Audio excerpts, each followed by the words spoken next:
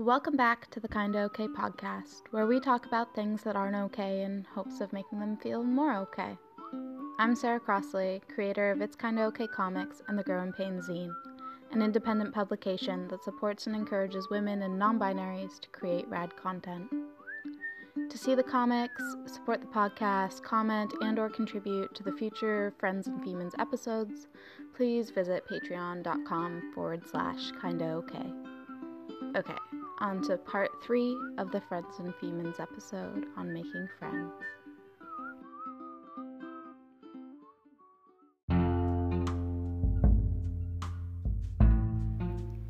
So, I keep trying.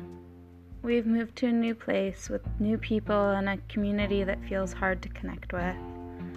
I meet other people and artists, and all I want to do is spend an afternoon with them, a pot of tea, and all my paints.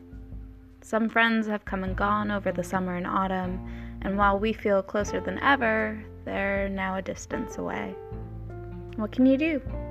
Start over. I'm hoping to have at least 2 friend dates in the coming month, sat around a couple sketchbooks and probably having awkward, if not hilarious, conversations. It helps to have something to do with your hands and something to look at other than this potential new friend's face. Maybe we will both have open hearts and start something magical together. Maybe we'll hang out once and never again. It's always hard to be the person who wants a friendship more, who pushes to hang out, to spend time together, to do new things, even with friends that you've known for ages. It's a truly magical thing when you find someone who also wants all of the same things, not in a romantic way. Perhaps like a sketchbook club will be born out of all this awkwardness and this quest for friendship.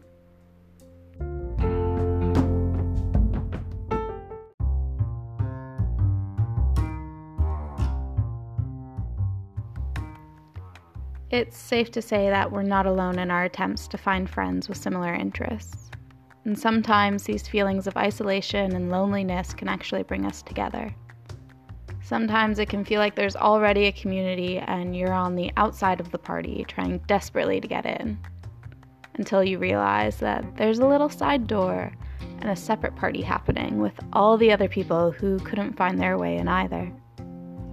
Now we're going to hear from Shannon, a painter and recent OCAD graduate in Toronto who had to navigate the difference between making friends and making contacts.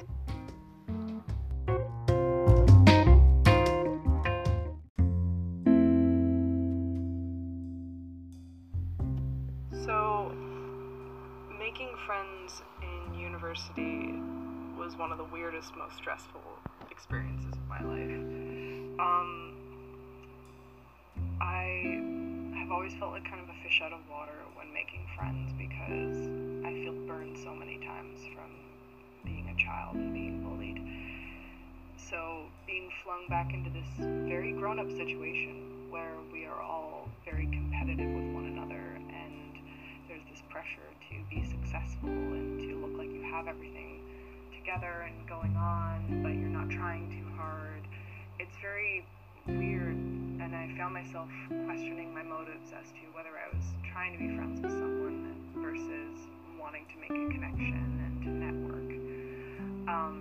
It wasn't until my final year where I felt like I really figured things out.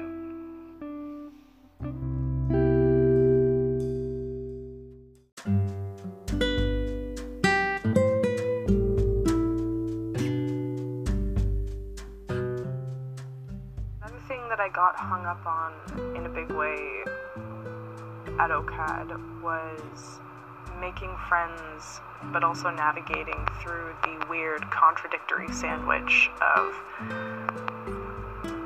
bettering yourself at OCAD, making the most of your art school experience.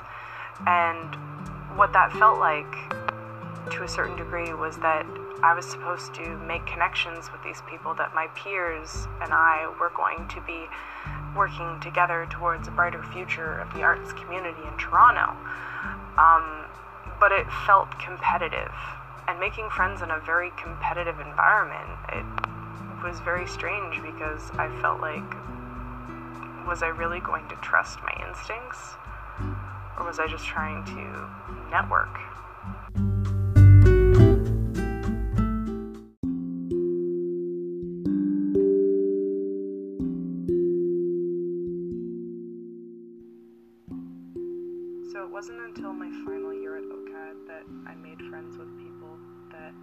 felt really meshed well with me. People like, basically, a lot of the friends that I made in my second year studio. People like Janine, who is wonderful and so outspoken, and she craves knowledge, and she's not afraid to put up her hand and like call somebody out or speak her mind, and I really admire that, and I feel like it's one of the things that drew me to her as a friend. And there's other people like Nigel, who is one of those people that just exudes this cowboy level of coolness, but at the same time being really down to earth and honest, and like he's probably going to give you the most frank discussion at a party, I'll tell you that much. I also met people like Nigel and Marcelo in second year.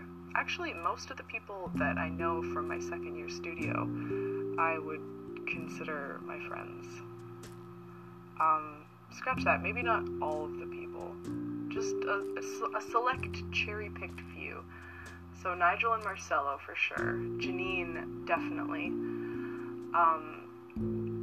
and Callum, of course. He's my partner now, so I'm a little biased, but I felt like it was just the perfect formula of all of these creative minds gelling together, and we were all kind of on the same wavelength, and it felt exciting to a certain degree to feel like there were 5 other people in the room that had your back and wanted to talk to you and hear about what you were working on or what about your day. Take 22. So I've made friendships with people who I've continued to grow and share my time with them and their time with me after OCAD. People like Amy, who are so wonderfully sweet, and we're just content to like make snacks and talk about our day. Or it's people like TJ, who are so outgoing, and like he's always gonna have like a funny story or some like crazy impersonation to show you, and when you talk to him you feel like he's actually listening, not that he's just waiting for his turn to talk. It's really wonderful that I get to see these people every week, and I'm really glad that I have this friend group that I feel at home.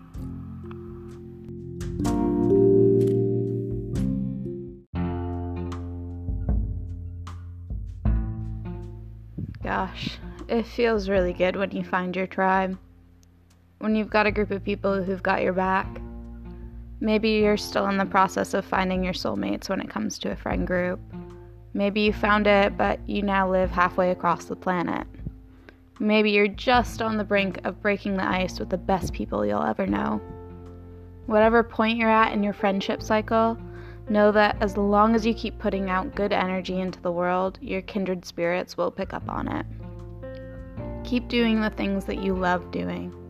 Whether it's netball, Dungeons and Dragons, paint nights, or making food with new people, the only way you'll meet more people who love what you love and grow to love you is to get outside and put yourself out there, no matter how vulnerable it makes you feel or how your Femons try to dissuade you.